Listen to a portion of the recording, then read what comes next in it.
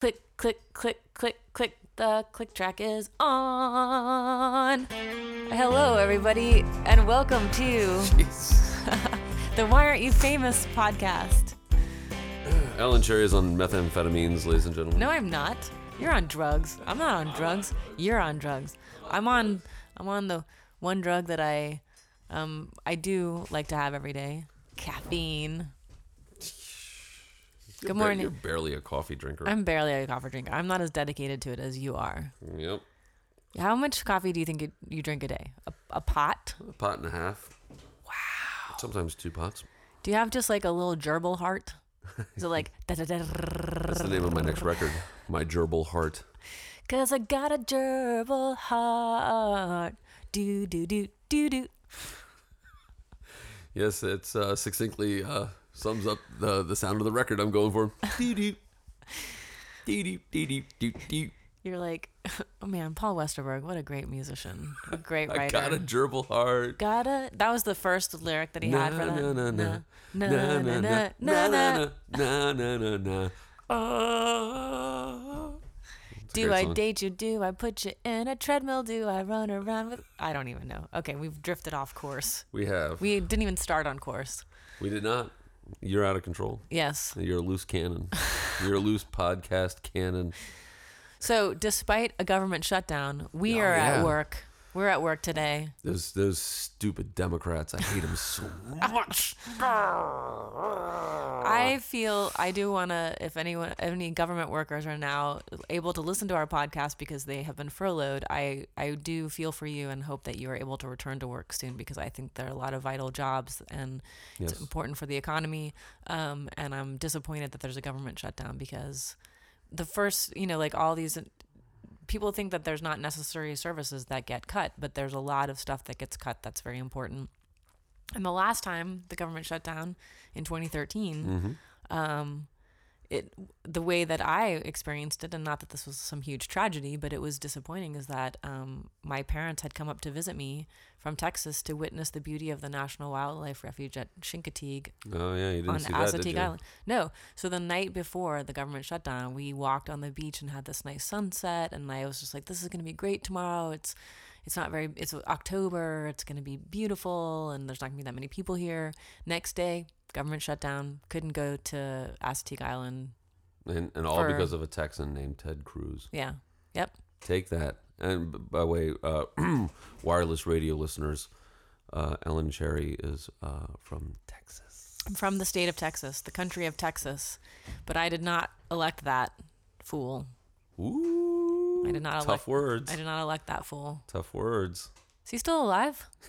I haven't heard from Ted Cruz recently. He's still alive. Ow!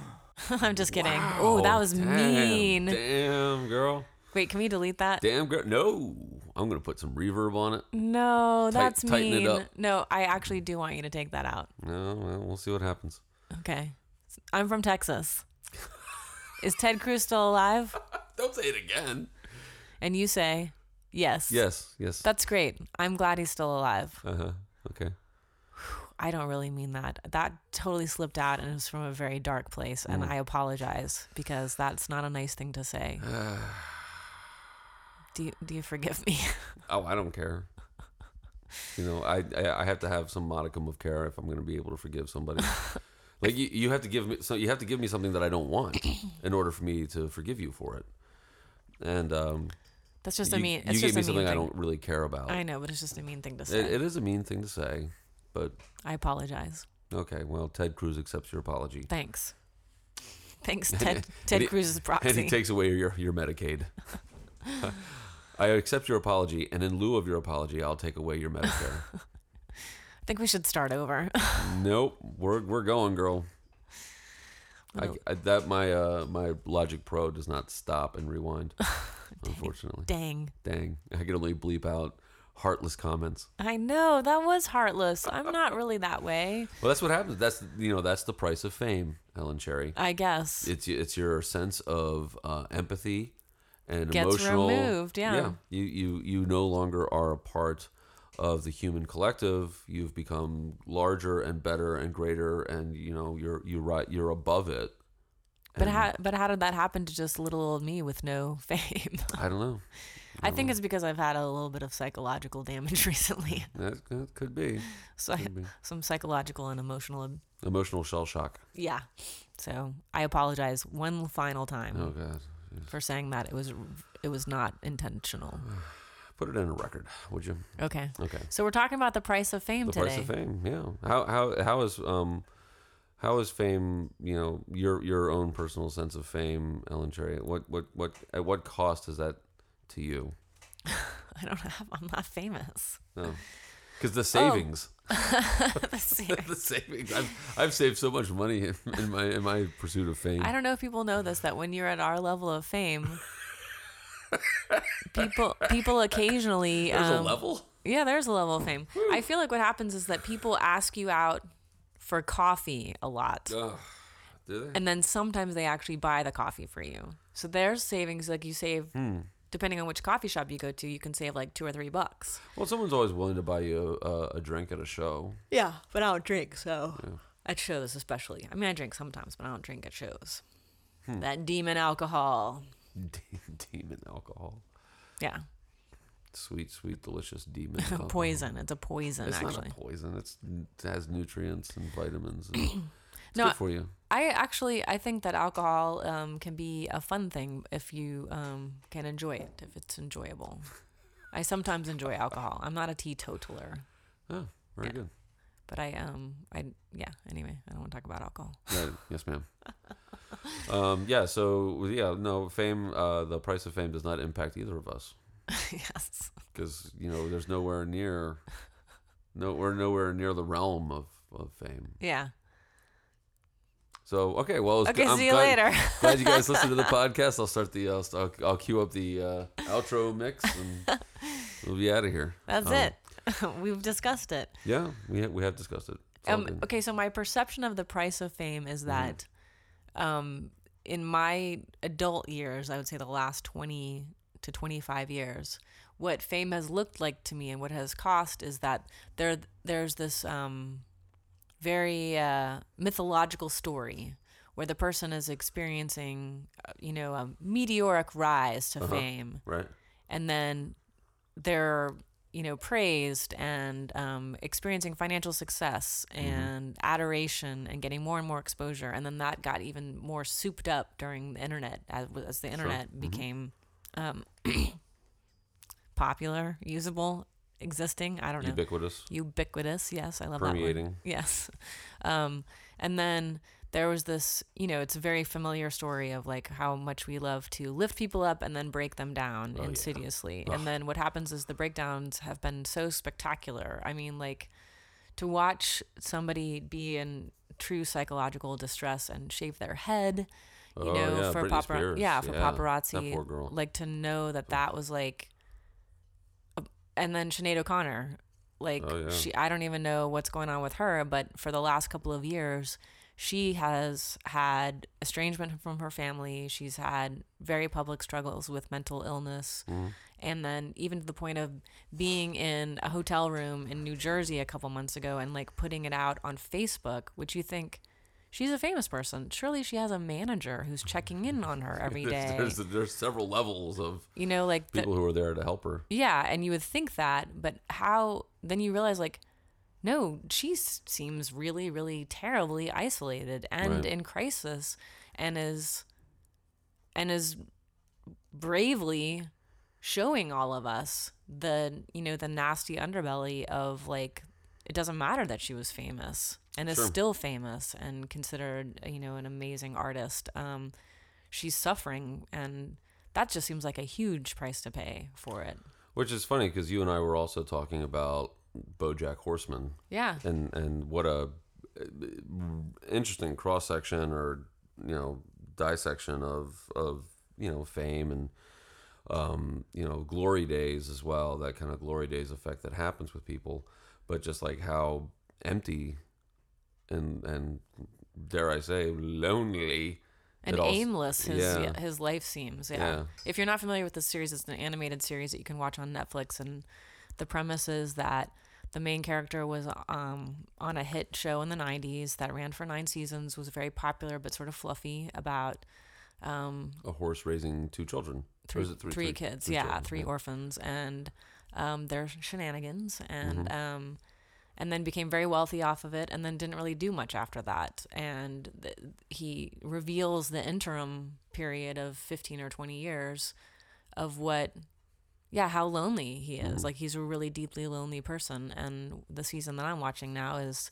he's going to a really dark place where you can see that he's just making one bad decision after another. And the people that would normally rescue him from his own bad decision making, have started to realize, like, they don't want to go down with the ship. Like, they're not going to be drowned by him. And one of them even says that, like, you're a drowning person and I got to get out of here. And he ends up with, another actress in his old show who's even more susceptible to that than he is. Kind of like the Lindsay Lohan type of deal.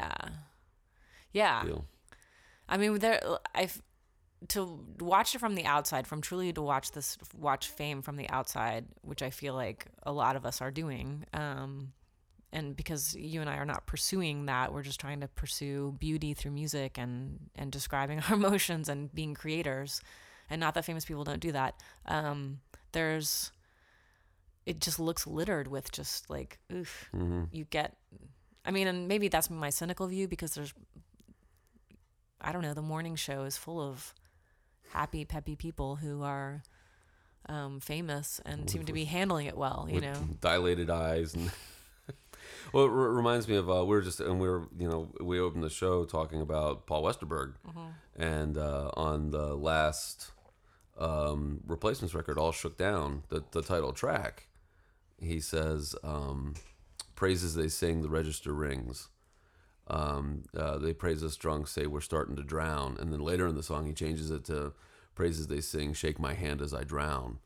And it's like, you have that kind of like, the shift of the third person to the first person type of thing. And like, no matter all the money or the praise that you get, it doesn't change the fact that you're still gulping water. Yeah. You're still sinking like a stone to the bottom of the ocean. Oh, my cousin Donnie. No. He went to Ocean City once and all. No. We're not going down there. Oh, come on. No, we're not going down the ocean hole. No. You get some baby. So, yeah, I mean, I guess I'm not able to see. What aren't you able to see? The positive aspects of it. We're getting to the gritty I'm out. truth of it. I'm out. I don't even want to. I can tell you the answer. I can tell you the answer right now why I'm not famous, because that looks terrible and scary. It's awful. And I also feel like I tend to be, one of my challenges is that I am working on being more psychologically resistant to things that are not mine to carry. It's a long-winded way to say that I am staying in my own lane, trying to mind my business, work on myself. Yes, you are. I am. You are. Yes. I am. And I believe you. I think that when I look at what it would require, like the fortitude that it would require to be a famous person, I don't think that I'm constructed for it. No, we're not built. We're not built for fame. No. No, and no human being actually is. Yeah. That's why they struggle. Yeah. I mean, and that becomes part of the narrative, and that narrative is really strong within our culture. Yeah. And then it's like I always like, it's like, oh, whatever happened to that person? I always liked them. Well, you don't even know them. Yeah. But like, well, I read that they were having trouble with this, and they're really going to break through on their next project or whatever. I'm like, how awful it must be for everyone to know that, and then like, I don't know. And also to also talk about how you recover from a fall. Mm-hmm. How do you do that? And this idea that, well, I just did it by myself is not true. No, you have a team of people that are helping you recover. And I applaud people that are honest about it and open about it and say, I had to go to psychological therapy. I had to, get physically healthy. I had to step away from I had to trust get a manager that I could really trust that was looking out for my best personal interests, not necessarily the bottom line interest. Right. And Which is hard to do if you're in that industry, because you're a meal ticket to people. And like in the BoJack Horseman show, his long-standing agent and friend, Princess Caroline. Princess Carolyn, she gets to the point where she's just like, she stop. I know I say that a lot. Everybody does. In Baltimore. She has to like really not step into that mess right. and protect herself because she's done it time and time and right. time again and right. gets used up. And his scampy little friend there, Todd, who I love, he's a little scamp. Okay. He's a little scamp. I love you can call him scampy. He's a waif. He's a scamp. He's not a waif. He's like... Is waif a gender neutral term? I don't know. I don't think it is. Maybe it is. It's probably going to shift now, but... Because we said it. Because we said it, yeah. That's right. How would you describe Todd's character? He's because he's not a hanger-on. He actually does something. He's BoJack's friend, and he's I love his character because he's super. His character's evolved. Yeah. Or at least been revealed. Yeah. There's been a Todd gender reveal. But that's I just thought of something funny to say on stage. Okay, tuck it away. But not here. No, it would be funny if I said it here. I'll talk about it later. Okay. But the way he kind of like comes off as this kind of, he starts off being this kind of stoner entourage hanger-on kind of guy. Yeah. To begin with, but he also has these awful ideas. But what's really great and what I really like about Todd is that, well, he has a plan. And he executes it. He executes it, even if they're the worst plans ever. And, when he works with the character, Mr. Peanut Butter, yeah. Mr. Peanut Butter is like, agent's like, no, we cannot do. He's like, what's a great idea? He's like, this is a great idea. I'm going to buy all the spaghetti strainers I can. And they start the car sharing service that's to make women feel safe. And then they end up doing it just like it's a gentleman's club in a car, basically. Ends up devolving, which I feel like is more a commentary on how good things get easily corrupted. Yeah. Well, have you thought of? Have you gotten to the part? Because I've finished all the seasons so far, but the thoughts and prayers. No. Okay. Yeah, it's a really great thing that happened. I hate that phrase, thoughts and prayers. Give it a view. Okay. It'll be good. All right. We should play some essays. Whew. Oh, that was a lot. Where are we on this? We're at 17 We're good. Minutes, 17 Plus, minutes. we have to edit out a little bit of the beginning. So I'm not editing anything. Really? I'm in control. Or do you trust me as your friend? I do trust you. I'm not going to do it. Oh, you can hear that too. I can. Okay. Who's going first today? I can go. I think you went first last time. I think. I'm happy to play mine first. Okay, I don't do know. yours first. Okay, I don't remember what I wrote. I remember. I listened to the first 5 seconds. Okay. I can't believe I said that. I remember hearing Amy Winehouse on the radio around 2007, and the first song of hers I remember hearing was Back to Black. A rich and deep voice, snagged and throaty, singing about the loss of love and affection with a sense of acceptance, but also with regret and pain and anger. She seemed to be singing precisely what lonely felt like. I bought her album, which had many hit songs and seemed a masterpiece to me. Her sound was both familiar and innovative. She matched classic sentiments with current slang effortlessly, and she had incredible control over her main instrument, her voice. I knew what the tabloids told me about her, that she was too skinny, frequently trashed out on drugs and alcohol, a party girl who could barely stand up long enough to make it to awards shows.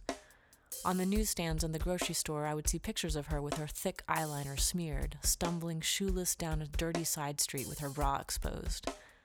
Online, an image search shows the opposite, when she was healthy, in control and on stage with her beehive high atop her head and her beautiful strong jaw and pouty lips, powerful and in command of a full band. Yet the general impression I had was as she was more usually presented, a royal fuck-up, dripping with talent that would likely get wasted because she would surely meet an early demise. Only 2 of those things proved to be actually true. Amy Winehouse was dripping with talent, and she did die at only 27 years old, her heart failing due to the abuse of a drug that's legal, alcohol. But she wasn't a fuck-up like I had been shown over and over. I was quickly disabused of this notion even further when I watched the intimate portrait of the artist as a young woman in the 2015 documentary about her called Amy. In it, we are asked to watch as a young woman with incredible songwriting ability, a deep and creative spirit, and drive and passion for music recording and performance is basically put through the ringer. Yes, she had friends who were alongside her and music compatriots who further brought her words and melodies to fullness. Even with all of this swirling around her, I couldn't help but feel that Amy must have also been very, very lonely. I'm not the first to notice that her father, even after her death, was always looking to exploit his daughter's talent to his own gain. It's obvious that Amy worked hard and had immense talent, even from an early age. It surprised me what a talented and natural guitar player she was. So often, singers with voices like hers are rarely shown as multi-instrumentalists, as if it would be confusing to see that much talent in one person. It's also obvious that Amy had some real issues she needed to address, likely an eating disorder and a tendency for substance abuse, and that it seemed rare, according to this documentary, that there were people around her that cared enough about the long-term damage these issues might cause to actually step in and assist her. There were definitely plenty of people, including her father, who were very excited about how quickly she became famous. She was really, really talented, and she was really, really famous, and all of that happened in a span of less than 10 years. It seems so fast to me, and it must have seemed light speed to her. She died alone in her bed in 2011, and on her website, the official brochure of her life and what she produced, the last update was made over 5 years ago.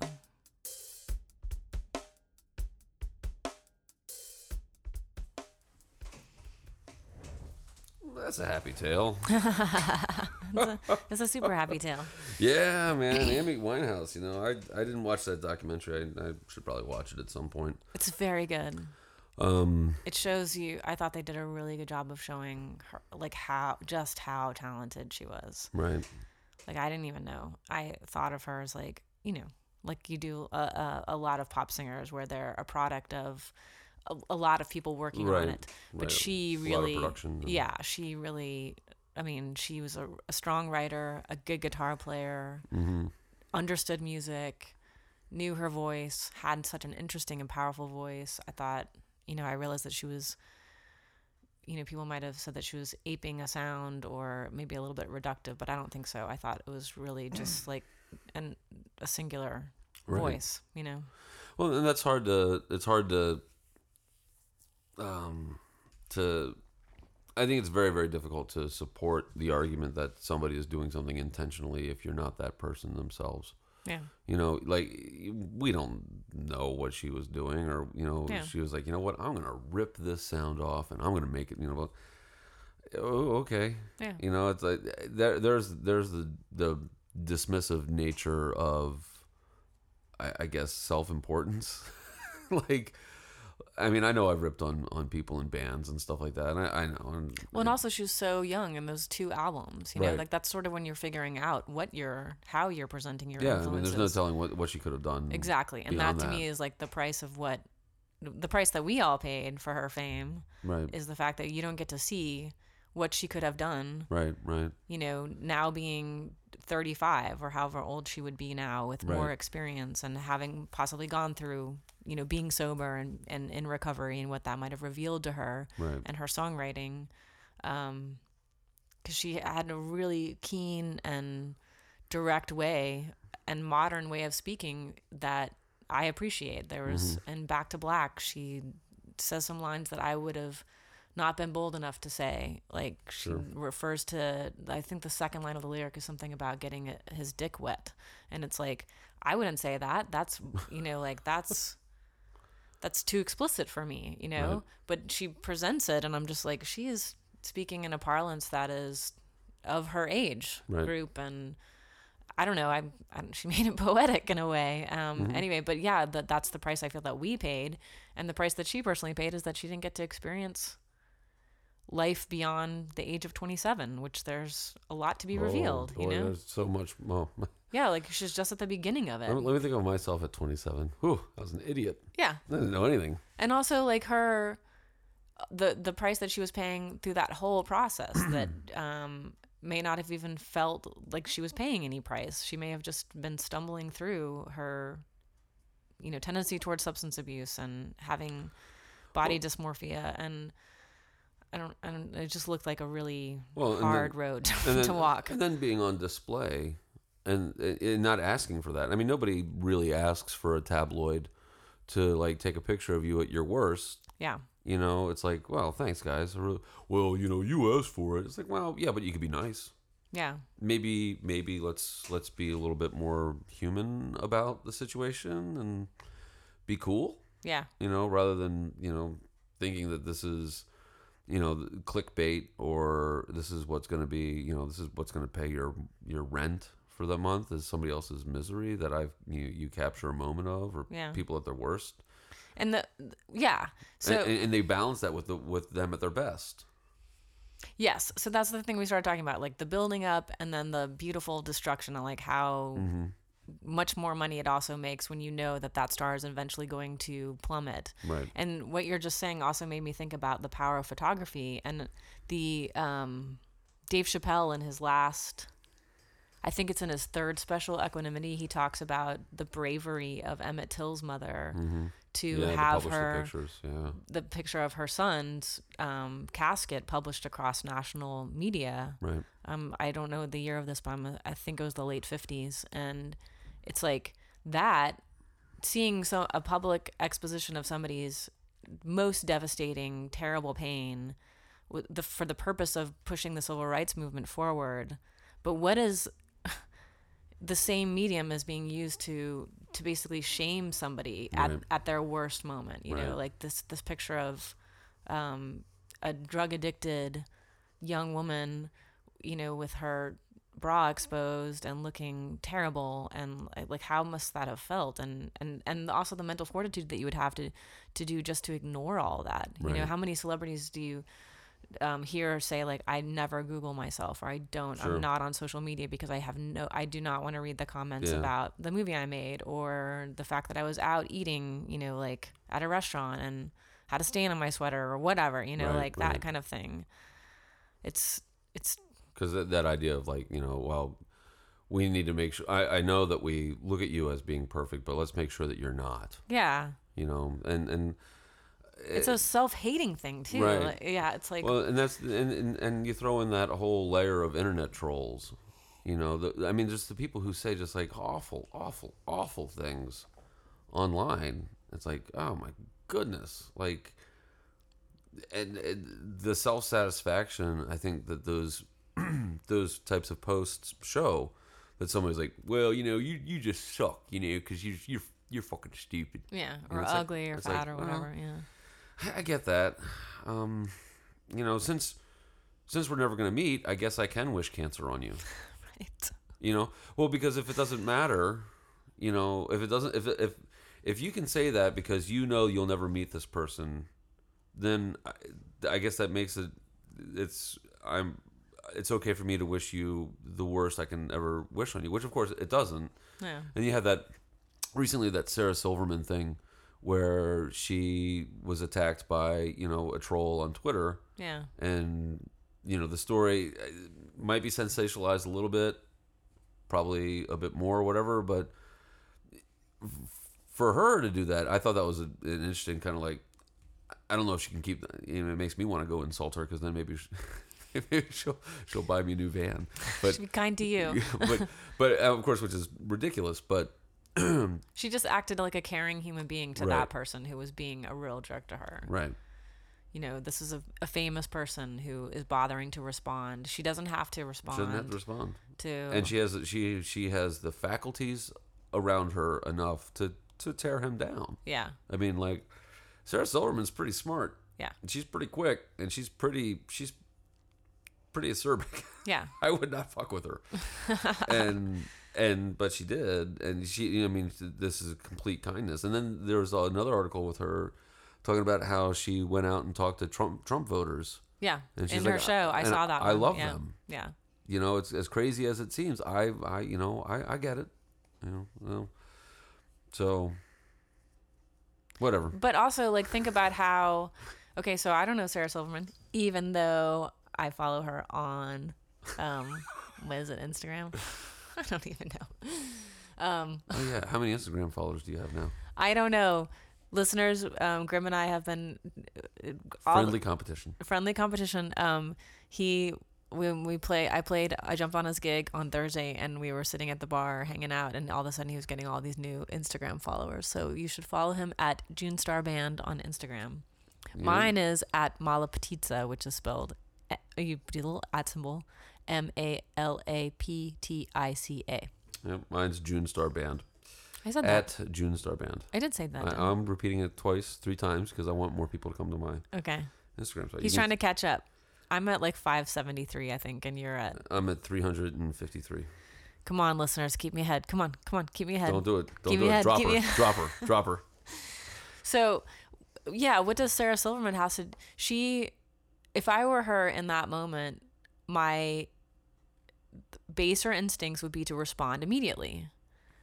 But she is, either through her own experience or her feeling of comfort and security, she took a moment and stepped back and thought, how can I respond to this person as if they are in crisis? I'm going to respond to this person as if they are in crisis. I'm going to be healthily detached from them, but I'm going to, respond in a loving, kind way and offer assistance or in the form of not attacking. Right. And that to me is one of those, like, I mean, you and I both grew up with our entire adulthoods are, now being like watching the internet just grow and change. And it's not that it was like friendlier at the beginning, because I don't think that that's the case. It's just that, like, it's just fascinating that the emphasis is on the negativity and on, I don't know. Right. Not the positivity. Yeah, maybe I'm just reading the wrong websites, and maybe it's already like feeding into a sort of a cynical mindset that I already You're have. spending all that time at DebbieDowner.com. Yes. Everything sucks. Need to go to goodnews.com. Goodnews.com, yes. I'm gonna have to look up these websites and make sure they're not like Uh-huh. whitehouse.com. Yeah. Don't go to whitehouse.com, everyone. Ladies and gentlemen, go to whitehouse.com. No. I own a 15% share. Anyhow. Should we listen to your essay? Okay. I think it's already started playing. Yeah, well, don't worry about that. I'll take care of it. Okay, good. All right. Sorry, Ted Cruz. I usually write these essays in the morning, sitting in my first floor studio, an open space connected to the kitchen with windows facing east. Just over the tip of a garage across the way from the alley, the sun rises, and typically the colors of the sky slur from dark gray to orange to blue. This natural routine, along with some hot coffee, signals to me that it is time to get busy. The price of anything is the most precious and most irreplaceable agent in our lives: time. Human lives are finite. Decades, years, months, fortnights, weeks, days, hours, minutes, and seconds. The unspoken, unseen master clock marks a countdown to expiration that we can only predict when it becomes apparent that the end is nigh. And despite this truth, we tend to spend our time on jobs, people, and emotions like we have indefinite access to infinity. We are convinced that our success is somehow connected to a combination of material successes and mainstream status achievement. I'll work a job I hate for 30 years to get my retirement, and then I'll really start living. And now it's even worse. Like compounded interest, the advent of social media and online connectivity buries us in a sea of emotional debt we'll never pay off. This lifestyle choice is horrible. And maybe the word we should use is death style. Of course, When we are young and obnoxiously naive, our vision is solely toward the horizon of the possibilities of the next sunrise, without regard to age. However, as we get older, we become acutely aware that somehow, inexplicably, that sun is no longer rising. It's setting. This is not to say I'm fatalistic and we should all just go ahead and kill ourselves and get it over with. Nothing can be as inspiring as a deadline. Think about that term, deadline. Time's up. Finito, brah. The trick is when someone becomes aware that there is a deadline. And when that realization is acknowledged, your time becomes an important commodity to be valued and described as precious and not something to be wasted. When I bought my first really upscale guitar, the salesman said that if I humidified it and took good care of it, the guitar would certainly outlive me. Of course, I was 22 at the time, and the horizon was broad with possibility, but those words resonated and settled into my young subconscious. I had invested money in a tool to help me pursue a craft or an art. And in the same vein, I understood that I also needed to invest my time punctuated by the truth that I could make more money. I cannot make more time. It's time to get busy before that sun sets.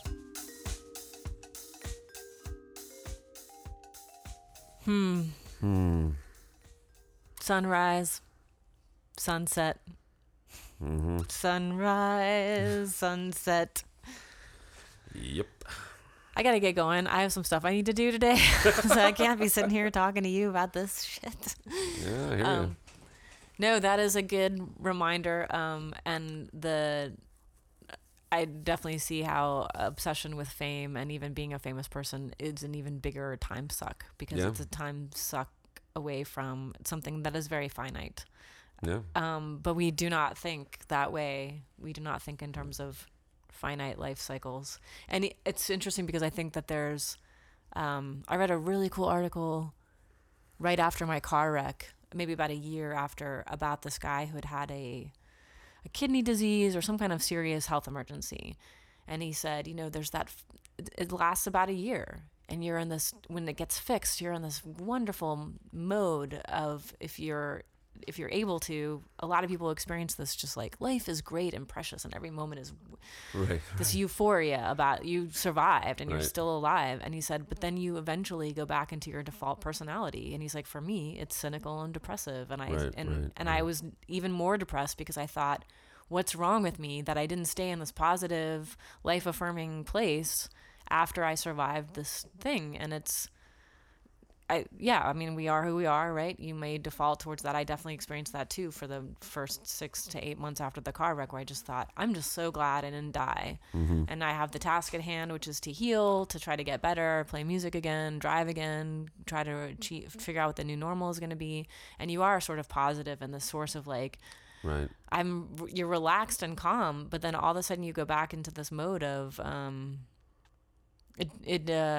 for me, it was a simultaneous feeling of like, life is short, and also I don't care because nothing matters. It was very nihilistic to me. And I'm still in that phase of trying to figure out like, well, what is the point and what am I supposed to be doing and what do I feel like I'm supposed to be doing, because I don't have any external pressures. I don't have children. I don't have a spouse. I don't have, I'm really just responsible for myself, and I don't have a record label or any external pressure for creative output. The only thing is like, do I want to continue to do it? And that's not even true now, because what the thing I'm trying to figure out is like, how do I make money off of the thing that I can provide that people still want, which is live performance. Right.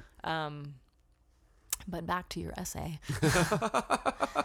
The idea of the deadline. The deadline and the time, man. The thing is that we don't know what the deadline is. And that's when you start to really telescope out of it, you're starting to realize that like all of our motions, all of our little dreams and activities are just us trying to pretend that we know what the deadline is. Right.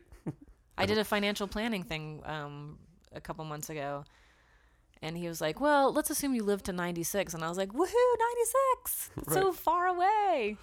He's like, your money's going to run out probably about 25 years before that. And I was like, okay, that's not good. I don't want to spend the last 25 years of my life when I may not be in as good a health as I am now. Right. Like totally poverty stricken.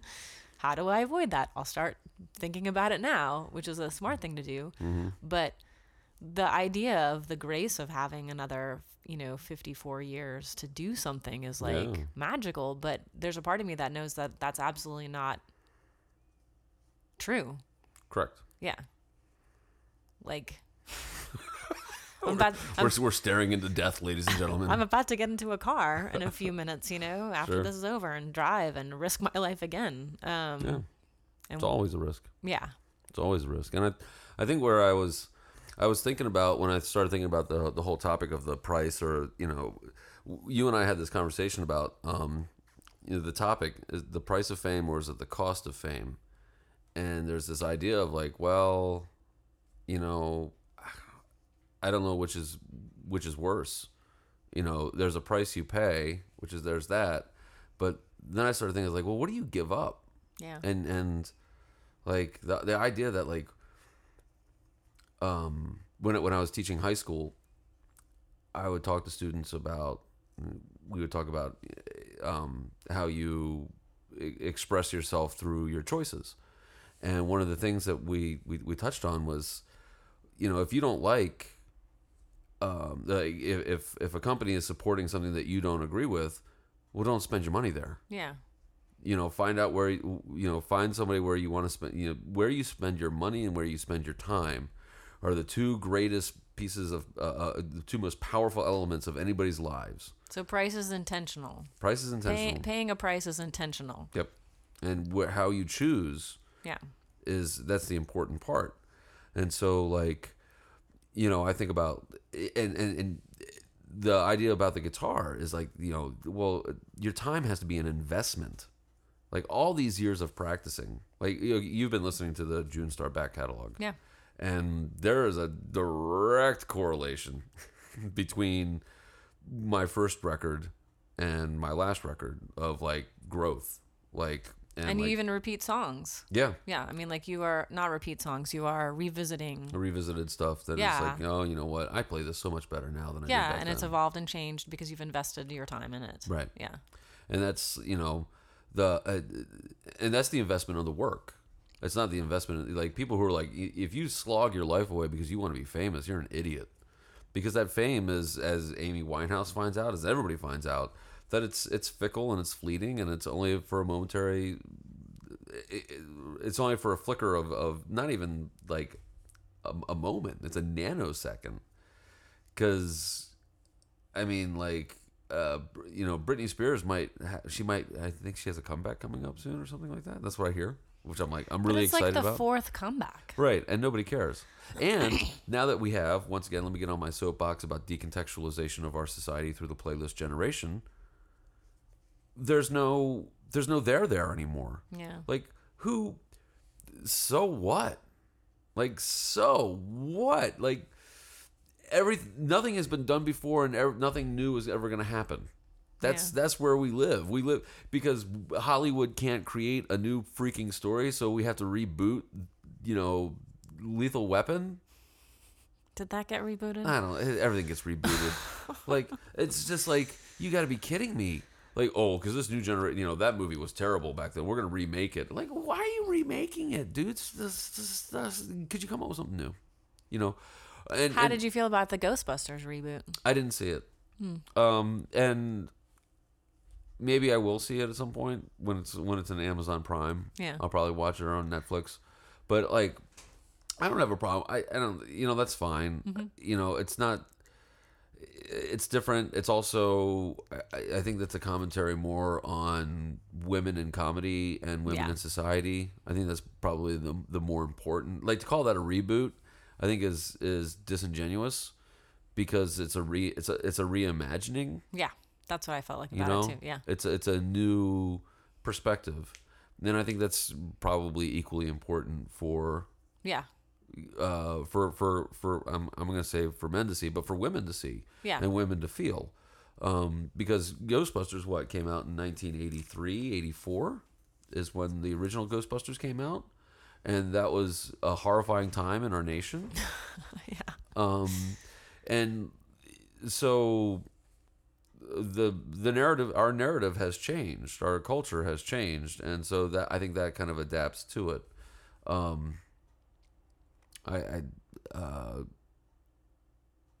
I certainly hope that as we think about like how we invest our time in our or in our narratives or whatever, I've lost kind of my thread. I was trying to get back on track with what I was saying before about. Okay, sorry, I derailed you with. But reboot. Who are you gonna call? Yeah, I Ghostbusters. Lady Ghostbusters. Lady, that's right, Lady Ghostbusters.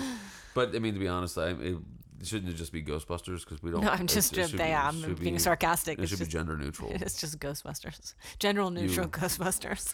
That's what it should be called. Gender neutral. Who are you gonna call? General neutral Ghostbusters. Gender neutral Ghostbusters. Yeah, let's get Ray Parker back. Let's get him to recut it. And well, whatever. So we were talking about like, and I think that is an investing time and fame, and the difference between cost and price, because you talked about both of those in your essay too. That the intentionality of how you're investing your time, and if your goal is. Even if your goal is to be famous, you have made a conscious decision. That's the price you're going to pay. Right. You're going to, eschew relationships, and, give everything over to rehearsal and talent and pursuing. And when we were talking about BoJack Horseman before and that, like there's this one episode where he loses 2 projects because they're pursuing basically what is going to make him even more famous or capitalize on the fame that he might potentially get from an Oscar nomination. Right. And they're using that as a bargaining chip, and he ends up losing important work on an indie film that would have served his, spirit and the spirit of the people who watched it and the people who created it, and also important financial work that he might have gotten from like another big hit movie. And that's the price that he's paying, I guess, for fame. And then the cost of it, what I was talking about is like the secondary cost of it is that like that's the unintentional, unpredictable, right? But now very, very predictable. Sure. Like the predictable cost of fame is that we have this. There's a 24-hour depreciation mode. Yeah, it's like how it's so strange. It's such a strange. It's such a weird world we live in. Which is why it's so funny. Like all those idiot kids who are eating Tide Pods. What is that about? Because I don't even know what's going on. It's about stupid people doing stupid things. So, but here's the funny thing. Like the YouTube star. Like it's I'm gonna get all these hits because I'm gonna put Tide Pods in my mouth and then die. Or poison myself, or whatever. It's like, nobody's gonna care about that, and we could actually kind of predict it in about 72 hours. It's over. It's finished, and now of course you've destroyed your, What about that couple that the woman shot her boyfriend in the chest? I didn't. What are you talking about? So there's a young couple. What? Go ahead. This is not a happy story. Oh. There's a young couple, like 20 years old, she's 20, he's 22, whatever. Yeah. They have a couple kids together, and they're trying to get internet famous, YouTube famous. With a bulletproof, No, he. He's holding a book. He's gonna the book is gonna stop this bullet. So she shoots him in the chest and kills him. Yeah. And the thing is, they had talked about it. It was premeditated online, and they were doing it specifically. They told friends and family that they were doing it for fame, and because they wanted to become famous. And then somebody ends up dead, and she's gonna have to go to jail for that. Like there is a huge cost of a very warped, weird. Like, I don't even know if that's in the DSM. 4. Is it 4 now? This psychological. I'm sure they're racing to figure that out because and part of that is because our technology and how it's affected our culture has changed so rapidly that we're struggling to catch up. Like legally, we haven't caught up, and culturally, and from a social mores, socially, we haven't caught up. Like, when you think about online meeting, like 2 decades ago, online dating was like losers. Yeah. Now it's like, well, that's how people meet. Well, okay. Because if you meet somebody, you can't really have a conversation with them because they're looking at their damn phone. And the way that people interact, like the idea that something that you would say over text is not perceived to be as damaging as something that you would say to somebody in person. Oh, it's ridiculous. Yeah. Well, okay. I think we've got a little off the edge. That's okay. That's fine. There's nothing. It's fun. It's fun. It's fun. It's fun. I want to thank everybody who's been listening. I just found out recently that we have people listening who are not related to us in any way, and my dad hasn't listened to any of these. So that's okay. I think most of the CDs that I've put out are still shrink wrapped in his house. He still loves you. I'm not saying he doesn't. I'm just saying he doesn't listen. So we're gonna listen to. We're gonna visit the part of the podcast now where we feature something that we think should be famous. Yes. And today's song was picked by Andrew Grimm. Yay! And I picked. It's a guy named David Childers who is out of. I think he's out of Rocky Mount, North Carolina now. Yeah. And he's actually doing a little bit better than we are. He was on Mountain Stage. Oh, cool. Yeah. I was listening to some Mountain Stage podcast, and it was late at night, and I usually listen to one particular ambient record when I sleep at night, but then I kind of started mixing it up, listening to podcasts. And you had a dream about David Childers. Well, it was weird. It's like it was kind of like a half dream, and I was half conscious, and I was like looking around, and I was like, oh, I know I'm listening to Mountain Stage. I was like, is that David Childers? Did we play a gig with him, or you've played a gig with him? I've before? played several gigs with him. Yeah. I remember the first June Star tour I ever did. I booked a show at the Cave down in Chapel Hill, which was a big deal to me. See, I think I've played a show with you, or maybe through you, with David Childers at the Cave in Chapel Hill many years ago, because I feel like I've played a show with him. Did we? I don't think we've played the Cave together, have we? I don't think we have. I know that I've played the Cave. Yeah, I've played the Cave many times. Yeah. But he was like, we got there and we were doing like 3 days out or whatever, and there was like a day in between I couldn't get, so it's like we got to Chapel Hill early, and we were staying with Shane Poteet, the original bass player from June Star, and I was like, let's go to the Cave and see what the Cave's all about, whatever. And we went there and we saw them playing. It was David Childers and Eric Clover was playing guitar for him at the time, and who was in another band who ended up, Pie Shop Connection, whatever, years later. But David was playing, and I was like, man, that guy's. I mean, he was so good. Yeah. And then sort of like became friendly with him, whatever, and we exchanged emails, and I hooked him up with some shows in Baltimore, and he's a really good guy, and I really just here's a guy who I think he's a lawyer. David Childers is a lawyer? Yeah, I think he's a lawyer. And he just there's a lot of storytellers who become law talkers. Yeah, it's kind of like a Spoon River anthology, Edgar Lee Masters type of thing. But I don't even know any of those words. You're smart. Yeah, I'm smart. You're smart. You're smart. I stayed in school. Don't know. That reminds me of a Jesuit priest I used to know. Yeah. Father Jack D is going to be like, you're smart, but you're dumb. You're smart, but you're dumb. You're smart, but you're so dumb. Was that when you were running around with the Bowery Boys? Yes. So when I was a scamp. When you were a scamp, yes. When you were a wee little scamp. So anyhow, this is a David Childers song off of a live record that he put out a few years back, and I just really like David Childers a lot. I think he's funny.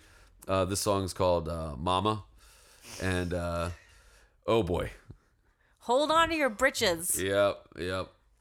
Here's some David Childers. Well, Mama used to beat my ass, and if I cried, she beat it twice. She carried a gun and a razor. Her heart was colder than ice. She killed my daddy and twisted my heart. I never had a thing she didn't tear apart. She didn't like me too well. My mama was a devil out of hell. My mama was a devil out of hell. Oh, well, I knew she would kill me one day, so I got out quick as I could. Slept in the woods and I froze to the bone. Finally ran off with a traveling show. He wore a big old turban, and he did magic tricks for the crowd that gathered on the baseball diamonds that they had in all the little towns. Well, he gave me stolen things to sell. He seemed to like me pretty well, 'cause my mama was a devil out of hell.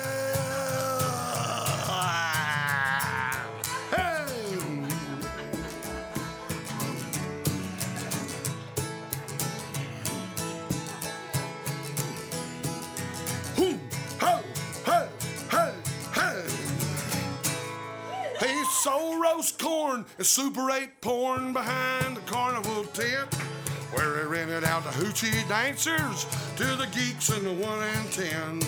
He dressed us juvenile delinquents in Frankenstein skeleton suits, sent us out to give away tickets while he strutted in his rattlesnake boots. Well, I like the way the pretty women smell. They seem to like me pretty well, 'cause my mama was a devil out of hell. My mama was a devil out of hell. My mama was a devil out of hell.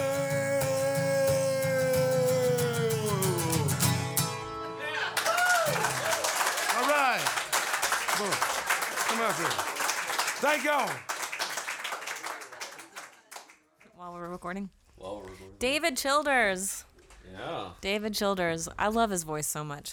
He's got a great voice. Sorry, I'm just making sure Meg doesn't jump up on the computer. He's feeling a little Frisky. Yeah. Well, it looks like Mouse is very interested in my lunch. In your lunch. So, yeah, I really like that whole like I mean, obviously like the writing thing, like the turban and the snakeskin boots and like the It's Frankenstein so skeleton descriptive. suits and it's so fast too. It's only 2 minutes long, the song itself. And it's really quick. So And also to have a live recording that's a good live recording.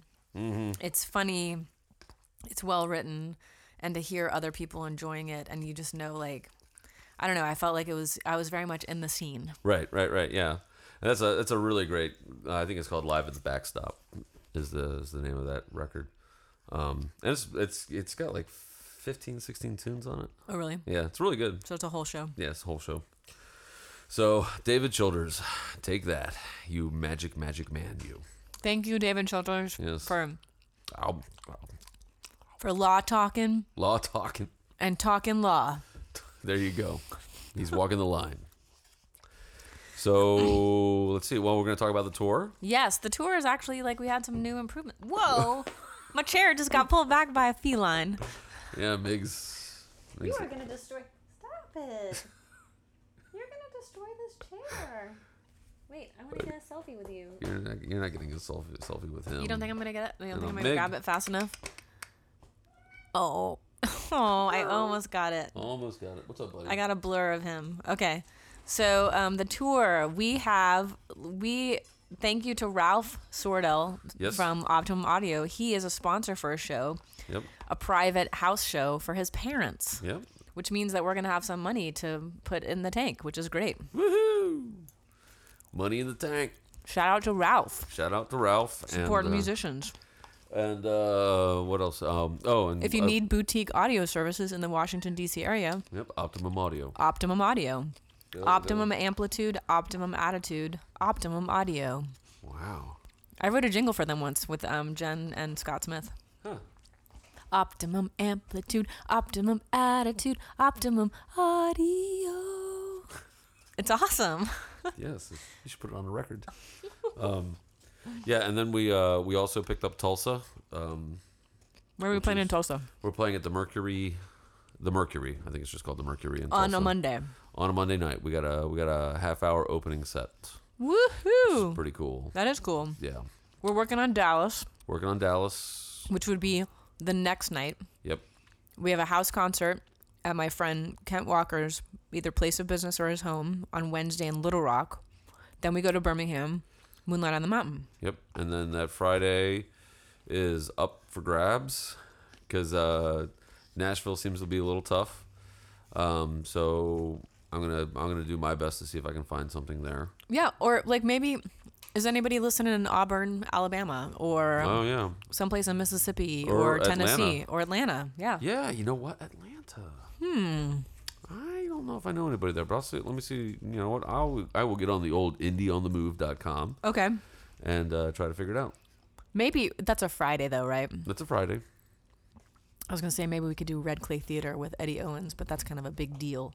Yeah. And as you know, we're not famous. We are not famous, but you have a good relationship with Eddie. I do. I think Eddie's fabulous. Well, we send him a note. I will. Send him a note. So, but everything else is kind of falling into place. Yeah. So, We're gonna have a fun time. are we? Yes. Yes, we are. I think we talked more about death and the end of time in this podcast than anything else. Welcome to Doom and Gloom Hour. It's been kind of a weird, rough week. So, Yeah. Yeah. Well, what are you gonna do? so you've been it's been on the mind because, and like, I don't know. It's Just eat your lunch. My goodness. dear listeners, I got so hungry during this podcast, I had to eat my leftovers. Yep. You know, I don't have anything to eat, and she's just blatantly It's so good. it's so tasty. So Multi-grain rice with ginger and edamame oh, I hate all that and stuff. kale Oh, and God. kimchi kimchi. Oh, is that a hipster salad? What is that? No, it's from a place called Brown Rice. Oh, brown rice, the Yeah. hipster restaurant. Okay, you guys can't see him right now, but he has a man bun on the back of his head. Andrew, I do not have a man bun. This is not a man bun. what is that called? It's called managing my hair. Ponytail in the back. This is not a fashion statement. So anyhow, all right. Well, here we go. Ellen Cherry. Where can people find you on the web? Like, if they listen to this podcast and they're like, you know what? I wonder where I can find more information about Ellen Cherry. Where would they go? You would go to ellencherry.com. Oh, big. ellencherry.com.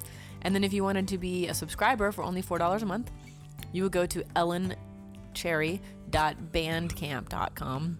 And there you could find my music. You could purchase it for your own digital archives. I do have some print copies of CDs left. Happy to send them to you, especially for upcoming Valentine's Day gifts. Give your Valentine a Valentine. Do that. What about you? Where can we find you? Well, you can find my stuff at junestar.com. June, JUNESTAR.com.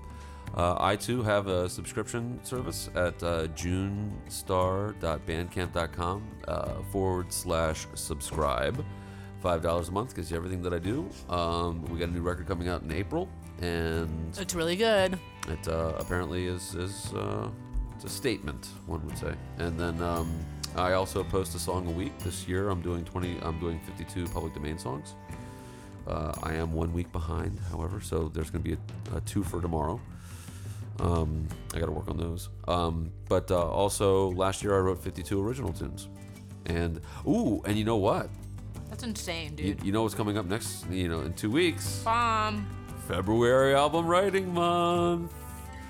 Ellen Cherry, are you down for the challenge? I'm going to come up with a new definition of the acronym for myself, which is failure always white male.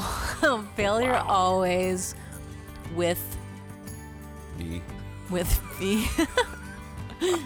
With music. With music. That's so putting a negative intention. I always try. Last year I started the essays about the car wreck, and that was good. I got like 8 of them done then, and then I added a couple this year. And so, I'm going to say that what you should do, what should I do? I mean, I don't want to mansplain too much, but here I am. A man. No, I think that think about the backing tracks you're doing for your essays, right? I would pick a drum loop. A drum loop, 3 chords, and the truth. That's all you need. Yep. And don't worry about lyrics.